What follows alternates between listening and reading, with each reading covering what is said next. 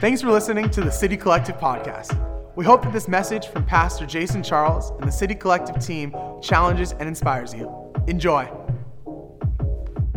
Well, I hope the morning has been great for you so far. Welcome to City Collective. I promise we have some more Christmas songs on the way. Our team's been working hard, and we're really looking forward to spending this month together in a variety of different ways. We love this season. I love this season, and we're really looking forward to being together online. We're starting a new series this morning called Emmanuel. We're in the middle of a time called Advent, and if you're unfamiliar with this phrase, Advent is a special time in the church every year where we join in the history of God's people who have been waiting for his redemption. Advent, it simply means arrival. And so we celebrate that God has arrived. He has come in the flesh, in Jesus, and accomplished salvation. And we remember, we wait, and we anticipate that he's coming again. So this season of Advent is a great opportunity to remember the great joy, the hope and peace that Christ has brought to us, that Christ has made available to us. And this title of Emmanuel, it comes from the beginning of Matthew when the angel Gabriel, he comes with news of this miraculous conception to Mary, and he delivers the name that is going to be above every other name, Emmanuel, Jesus. Now, obviously the baby's name would be Jesus, but the word Emmanuel remains true and significant as it means God with us. Now, for me, I don't know if there's another idea that I need to be reminded of more than that in this season. Because can we be honest for a second and just admit that this second wave, reintroduced restrictions and all that's come with it, has hit us a little harder. I know it's hit me a little harder. This week's been tough. I felt like I was just tired, procrastinating, lacking a certain pep in my step. And here's the thing that I am constantly reminded of as I prepare to share with you on Sunday mornings. The messages that I preach, I wholeheartedly believe that they are for all who are listening. However, I discover over and over again, I'm reminded over and over again that they are just as much for me as they are for those who are listening. So as we step into our Advent series, know that we're talking about hope because I need it, and how to deal with dark times because we need it. So we're going to Psalm chapter 130 this morning with the Howletts leading us in our reading. Let's join together. Psalm 130, a song of ascent. Out of the depth I cry to you, Lord. Lord, hear my voice. Let your ears be attentive to my cry for mercy. If you, Lord, kept a record of sins, Lord, who could stand? But with you there is forgiveness, so that we can, with reverence, serve you. I wait for the Lord, my whole being waits, and in his word I put my hope. I wait for the Lord, more than watchmen wait for the morning. More than watchmen wait for the morning. Israel, put your hope in the Lord. For with the Lord is unfailing love, and with him is full redemption. He himself will redeem Israel from all their sins. Thank you to Margaret, Hannes, and Elliot for bouncing us through our How You Doing segment, and to Jane and Mitchell for their reading of Psalm 130. I know every week we get to hear from these different voices, and this is the feedback I get all the time. How much you love seeing one another as part of the service. Now, I'm not taking that personally or anything. You get a lot of me on our platform here at City Collective, but the truth is, the beauty of our church community is that it is a diverse collection of people and stories that make up what really is a family. So thanks for leading us this morning. Jane, Mitchell, the Teesons, we love you. Now, perhaps you're wondering why we're bothering looking at a psalm this morning. It is Christmas after all, but this idea of hope, this concept of hope, I think is one that's brought into beautiful clarity by Psalm chapter 130. This psalm, it describes what it means to hope and wait on God, to celebrate and to remember, but also to look forward to the redemption of the world. And when it comes to the psalmist, where much of the Bible, I think it speaks to us, the Psalms, in many ways it speaks for us. The psalmist gives language to our struggle in the depths of our darkness. Now, In 1965, Martin Seligman, he discovered learned helplessness. He found that when animals are subjected to difficult situations they cannot control, they stop trying to escape. They become really passive. And here's the thing. I think human beings are the same in a lot of ways. That if you experience defeat, if you experience failure, if you experience a persistent situation that you can't change or an event that you could not control, then we can fall into the trap of losing hope for future possibility or real change. Apathy and hopelessness can set in, and it might be puzzling to those around us, but this is what we experience. Why they think to themselves, why wouldn't you try to get a job, make friends, eat healthier, or leave someone who isn't right for you? When you have no hope, you see any effort to change or move forward in your life as simply futile. And you blame yourself. You might say that you can't manage life, you can't make friends, you can't succeed in getting a job, and we're overwhelmed by the depths of our despair, by the darkness of the moment, and we aren't sure what to even do. We're not even sure what we can do what the psalmist does at the beginning of the chapter and cry out. Hope is what we need. And when we don't have it, our lives look so much different. When you don't have hope, you don't have energy or motivation, and what's the use of reaching out to meet people? You're sure you'll be rejected. Why bother exercising or cleaning or volunteering? It won't really make a difference. You'll always be stuck and anxious and unemployed or just in the situation that's making you miserable, and you don't want to risk the pain of further disappointment by even trying. Does that sound like something that has ever crossed your mind? And unfortunately, this painful despair and resignation sets up as a self-fulfilling prophecy. If you have no hope, no belief that any action that you take will make any difference, then that may well be the outcome. Here's the thing. I so believe this, that hope is a powerful force.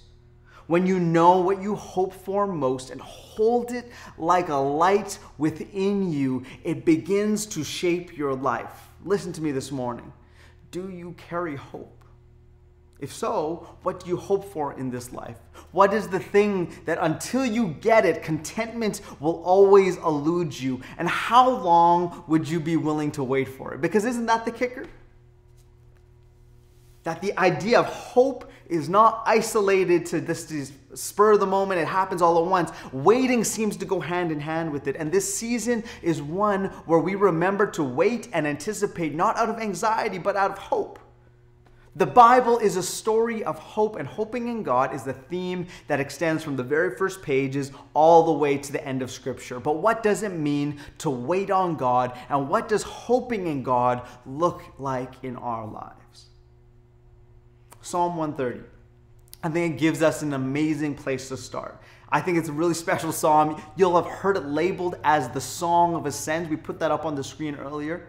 It's part of the group of 15 psalms that bear that title, a Song of Ascent. And what these psalms are used for is that they would be sung by God's people as they approach to worship in God's presence. As the Jewish people would walk up the road to Jerusalem, a city on a hill, during one of the annual appointed feasts, they would sing these songs of ascent.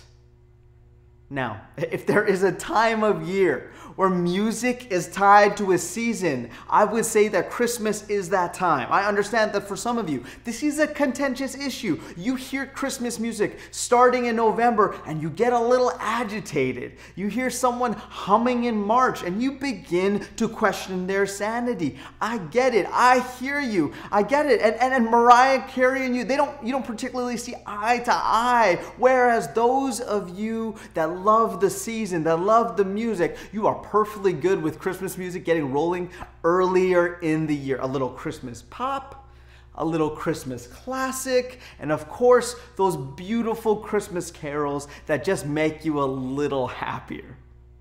And it happens every year. And it captures our attention. And whatever side of this equation you find yourself on, I think we can agree that music has an association with the season, with images, with an experience, with the impending celebrations. And these songs of ascent have an association for the people of Israel as well. As they are climbing to be in the presence of God, they remember their desperation. And they also remember that deliverance is coming. It's this incredibly powerful image of what hope can look like on your journey. That you need to sometimes speak it out, sing it out, shout it out, even when you are in the midst of walking through it. Now with that, we need to define hope, because we use hope in a lot of different ways, and I'm not sure it's always used in the biblical way. Most of the time when we use the word hope, it is synonymous with the idea of a wish. It's just wishful thinking. It's like me saying to Adriana, I hope I get a Bernese Mountain Dog for Christmas. And Adriana saying, I hope we win the lottery so we can have a yard big enough for that big dog that you so desperately want. It's this wishful thinking. Sometimes hope is this vague optimism. I hope tomorrow is better than today. I have no reason to think that it should be, but I hope for it to be true. This blind, slightly vague optimism. At best, hope is often used to refer to that thing which is our last-ditch effort. If this doesn't work, I don't think anything else will. Help me, Obi-Wan Kenobi, you're my only hope. That one's just for you, Mike Ritchie. I think that this is getting close to it, but there is something so much more to be found. I think hope is something that if we can capture the idea of it, it can change our life. Henry Nouwen, he says that while optimism makes us live as if someday soon things will go better for us, hope frees us from the need to predict the future, and it allows us to live in the present with the deep trust that God will never leave us alone, but will fulfill the deepest desires of our heart. Hope is something more. And in this text, there are two words that dominate it and need some special attention, and I think that we can talk about it this morning. And those two words are wait and hope, especially around verses 5 and 6 of chapter 130. Now, every time the word hope appears at the root, it is the Hebrew word yahal, which means to hope and to wait. The first time we see it in the Bible is in the story of Noah. After the rain stops, Noah sends out a series of birds to find dry land, and he says that he did this, he yahaled, and he wait-hoped. He was anticipatory. He was waiting, but he was hoping that a positive outcome would arrive with this hopeful anticipation. But there's another word in the text for wait, which is a different Hebrew word, and that's kavah, which also means to wait, but it's interesting because it's connected to another word that means cord, like a rope. Now, this is the question I have. Why would we get a word for wait from the word cord? Imagine a rope connecting two opposing items, pulling back and forth, and that rope is caught in tension. So this idea of waiting is this tension, holding tension between two things and waiting for something to break that tension. That tension is described in many of the Psalms. The psalmist often is caught in difficult circumstances, and yet he waits and holds on to hope. The difficulty, the depth, the darkness on one side, and then the hope that God will deliver on the other. They stand in tension. And if there isn't an idea that is descriptive of our year, I so think that it falls into this area of tension. We live in a world that is incredibly tense. It is polarized politically, ideologically, culturally, morally. It seems that every issue is defined by the loudest voices found on the far-reaching sides of whatever spectrum that is being considered. We are in this constant state of tension, and what is our response? Well, I don't know about you, but in a moment of tension, I can be guilty of simply trying to find a solution. Do I have any other solution-based individuals listening? This has been and continues to be a consistent area of growth for me in my marriage. That whenever I sense tension between Adriana and I, it happens, I enter into problem solving, solution providing, make things better because I want to be the best husband mode. Maybe you've seen that popular commercial. It was out a couple of years ago that was making the rounds, and it was playing out a common relational dynamic between a husband and a wife. The wife is trying to explain that she has this massive headache, and there is this giant nail coming out of the front of her forehead, and the husband, who I can empathize with, is just trying to tell her that there is a clear solution to her problem. I get this. I don't want to sit in the tension. I want to move past it. I want to rush through it. I have so much trouble kavaying, waiting. See, waiting is not a popular attitude. It's not something that people think upon in a good manner in general. In fact, most people consider waiting a waste of time. Perhaps this is because in culture we live this basic saying, get going, do something, show me that you're able to make a difference. Don't just sit back and wait. But my misinterpretation of waiting is sabotaging my ability to hope. My rushing past the tension is revealing where my hope is placed, myself. So it strikes me that the invitation of Advent is to wait. But it's not wishful thinking. It's rooted in the promises of God. Romans 12 verse 2, it says, rejoicing in hope, patient in tribulation, and continuing steadfastly in prayer. That sounds like living in the tension. Biblical hope is an anticipation or longing for a future that is better than today. It is holding the tension of the real threat of your circumstances that might feel like insurmountable obstacles, but at the same time fighting to never let go of the promises of God. We are in that tension. And here's the struggle I think we ultimately run into. We can hold hope for others, but many times it is difficult to hold a sense of hope for ourselves. Have you been there? We think we see all the details. We know all of our shortcomings. We know our failures. And hope is a distant dream for ourselves because we are in the depths of our own darkness. We can see it for someone else, but it is hard to see for ourselves. Today's Psalm 130, is speaking for us in our troubles. It speaks of a painful aspect of our human experience. When we say to ourselves, I'm in trouble and it's my fault, I'm the one that caused it. So we're not only dealing with despair and difficulty and darkness, but we're dealing with guilt. And we find ourselves thinking, well, God must be punishing me for what I did. Now, this was a common view in Old Testament times, the idea that if you were suffering, you have obviously done something wrong and God is punishing you for it. And this view is often still with us. We still hear people who are going through hardship asking, what have I done to deserve this? I know I've been there. It's so easy to fall into that line of thinking and to lose all hope. We don't really know what it means to cry out for God to move in our world. Until we embrace a humility to cry out for God to move in ourselves. We need to start looking within and start to believe that hope is possible for us as well. I wonder what depths you're experiencing that would cause you to actually cry out to God with a sense of hope. Maybe it's the depths of grief at the loss of a loved one, or panic as you find yourself in a serious financial situation. Maybe it's the pain of the breakup of a relationship or conflict with your children or with parents. Maybe it's the unexpected diagnosis of a serious illness that you just can't find relief from. Maybe it's a sense of guilt at some things you've done and a fear that God has turned his back on you and abandoned you. You are in the tension. You're waiting to make some sense, but you really don't want to be there. It's not all that appealing.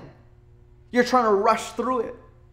So how does the writer of Psalm 130 deal with this experience? Where does he find hope in the midst of his despair?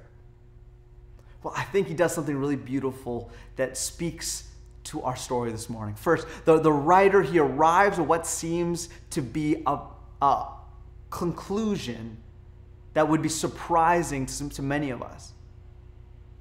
What is it? Well, it's simply this. He says God keeps no record. So if God was sending thunderbolts to strike sinners dead, there'd be no one left standing. We tend to think of sinners as people who are guilty of some particularly heinous sin, and what we classify as heinous sins changes within our culture all the time. To some people, it's anything to do with sex. To others, it's anything to do with social injustice. In the Middle Ages, it was daring to charge interest when you lent money to anyone. Sin has changed in that cultural definition. Sin, in reality, is anything that separates us from us and God. Jesus tells us to love God and love our neighbors. And if we have fallen short this week in this area, then we're included. And I don't say this to shame you. I say this to help us understand what the psalmist reflects on. Everyone is a sinner. Everyone needs a Savior. And the God of the universe is not one to keep record of wrong. He is a God who forgives. Verse 4 says, but there is forgiveness with you, so that you may be revered. Though the wording might seem strange to us, but this with you language is actually the way the writer is pointing out our reasons to hope. In verse 4, he says, but with you there's forgiveness. And in verse 7, for with the Lord is unfailing love, steadfast love. And with him is full redemption. And with these three, with you, with him, characteristics, they turn out to be the things that give us hope in our despair. God with us. God with us means we're forgiven.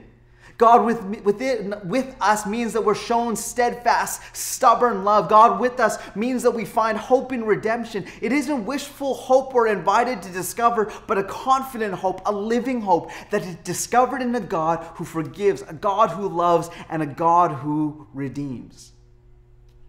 Romans 15:13 says, now may the God of hope fill you with all the joy and peace in believing, that you may abound in hope by the power of the Holy Spirit. Here's the truth of City Collective family. Sometimes the Spirit's power delivers us from the things that are binding us. And sometimes the Spirit gives us the strength to keep going, even though we can't see the light at the end of the tunnel. Sometimes the greatest gift of the Spirit is to give us a sense that we're not alone, that God is with us. Right down there in our depths. And when we are despairing and struggling, God refuses to let us go. I don't like tension, but I need hope. And when I'm in my tension, I most definitely need hope. When I'm in my despair, I need hope. I need hope. You need hope. Our families need hope. Our communities need hope. Our nation needs hope. Our world needs hope. And the arrival of Jesus is that hope. Matthew 12:21 makes it clear that Jesus is the hope of the world. Hope came into the world where tension was present, where issues existed, where loneliness was invading, where there was a tremendous burden to carry, but hope still came. There's this beautiful quote from Immanuel Kant, and he says that happiness is found when we have something to do, something to love, and something to hope for. So you know what? Wait well in the tension. That's something to do. Love God and love people. That's something to love. And something to hope for? Well, that's the promise of steadfast love, of a trust that we will be shown that love, shown that forgiveness, given that redemption that is promised in the character of God. Holding on to hope is not simply letting go of the struggle to relieve the tension. It is inviting God into our depths because we believe that he will meet us there. God with us. Emmanuel. This past year, I've had so many conversations with people who feel like their lives have God being uniquely distant. He doesn't hear them, he isn't answering them, he has left them alone, and maybe you can relate. If you've ever felt alone and God is far away, well, we've been there. But the promise in our despair is that God the God of forgiveness, the God of steadfast love, the God of rescue is always with us. And in this place, we've placed our hope. Hear me, Christmas isn't canceled. Jesus still came to earth, and you and I are still called his beloved. So what in this life is the thing that overwhelms you or makes you feel like you're drowning? Like you can't get your head above water, like you can't get air. Some of you might be feeling darkness today, but life is possible because God works in the dark. Christianity does not promise that when you come to Jesus, all your problems go away. In fact, we're guaranteed to face tribulation and difficulty. But here's the truth, God with us, God works in the dark.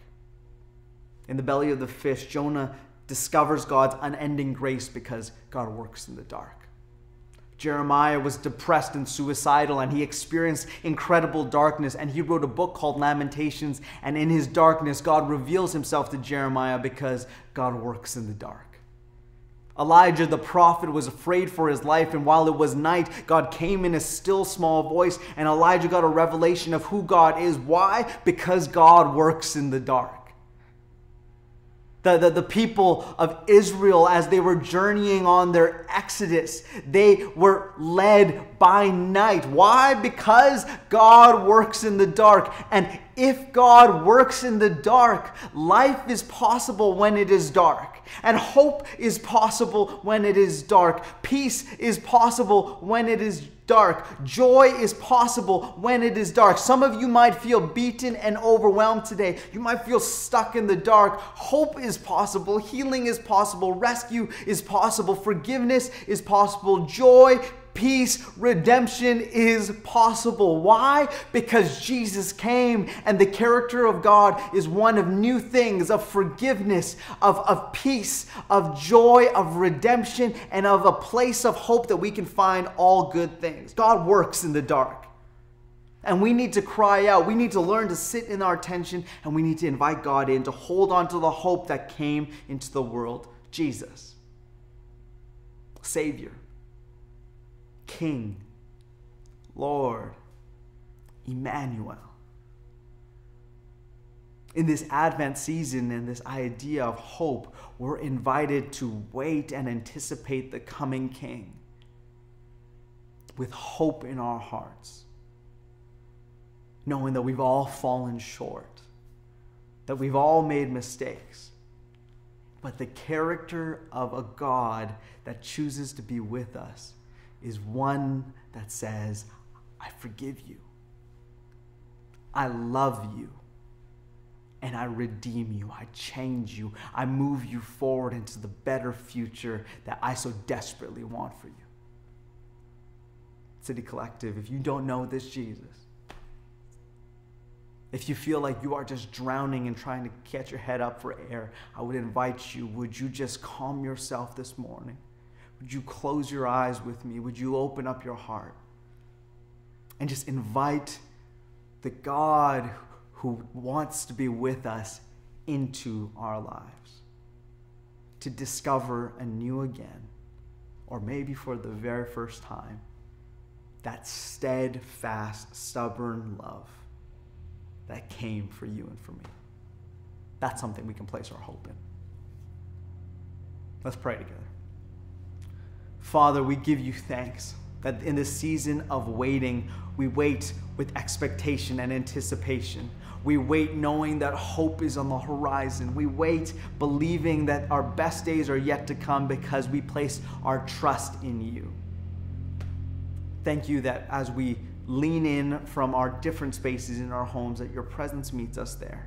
For those of us who have felt such an absence of you in this season, that we've been wondering where you've gone, oh God, I just pray that you would reveal yourself, that you'd give us courage to hope again, to ask again, to believe again, to cry out again, and believe that hope is possible even within our darkness. And as we are searching through our darkness, Father, I just pray that we surround ourselves with the things that bring light into the world. Our families, our communities, our church, your word, a time of prayer. Let light shine into the darkness because the darkness cannot comprehend it.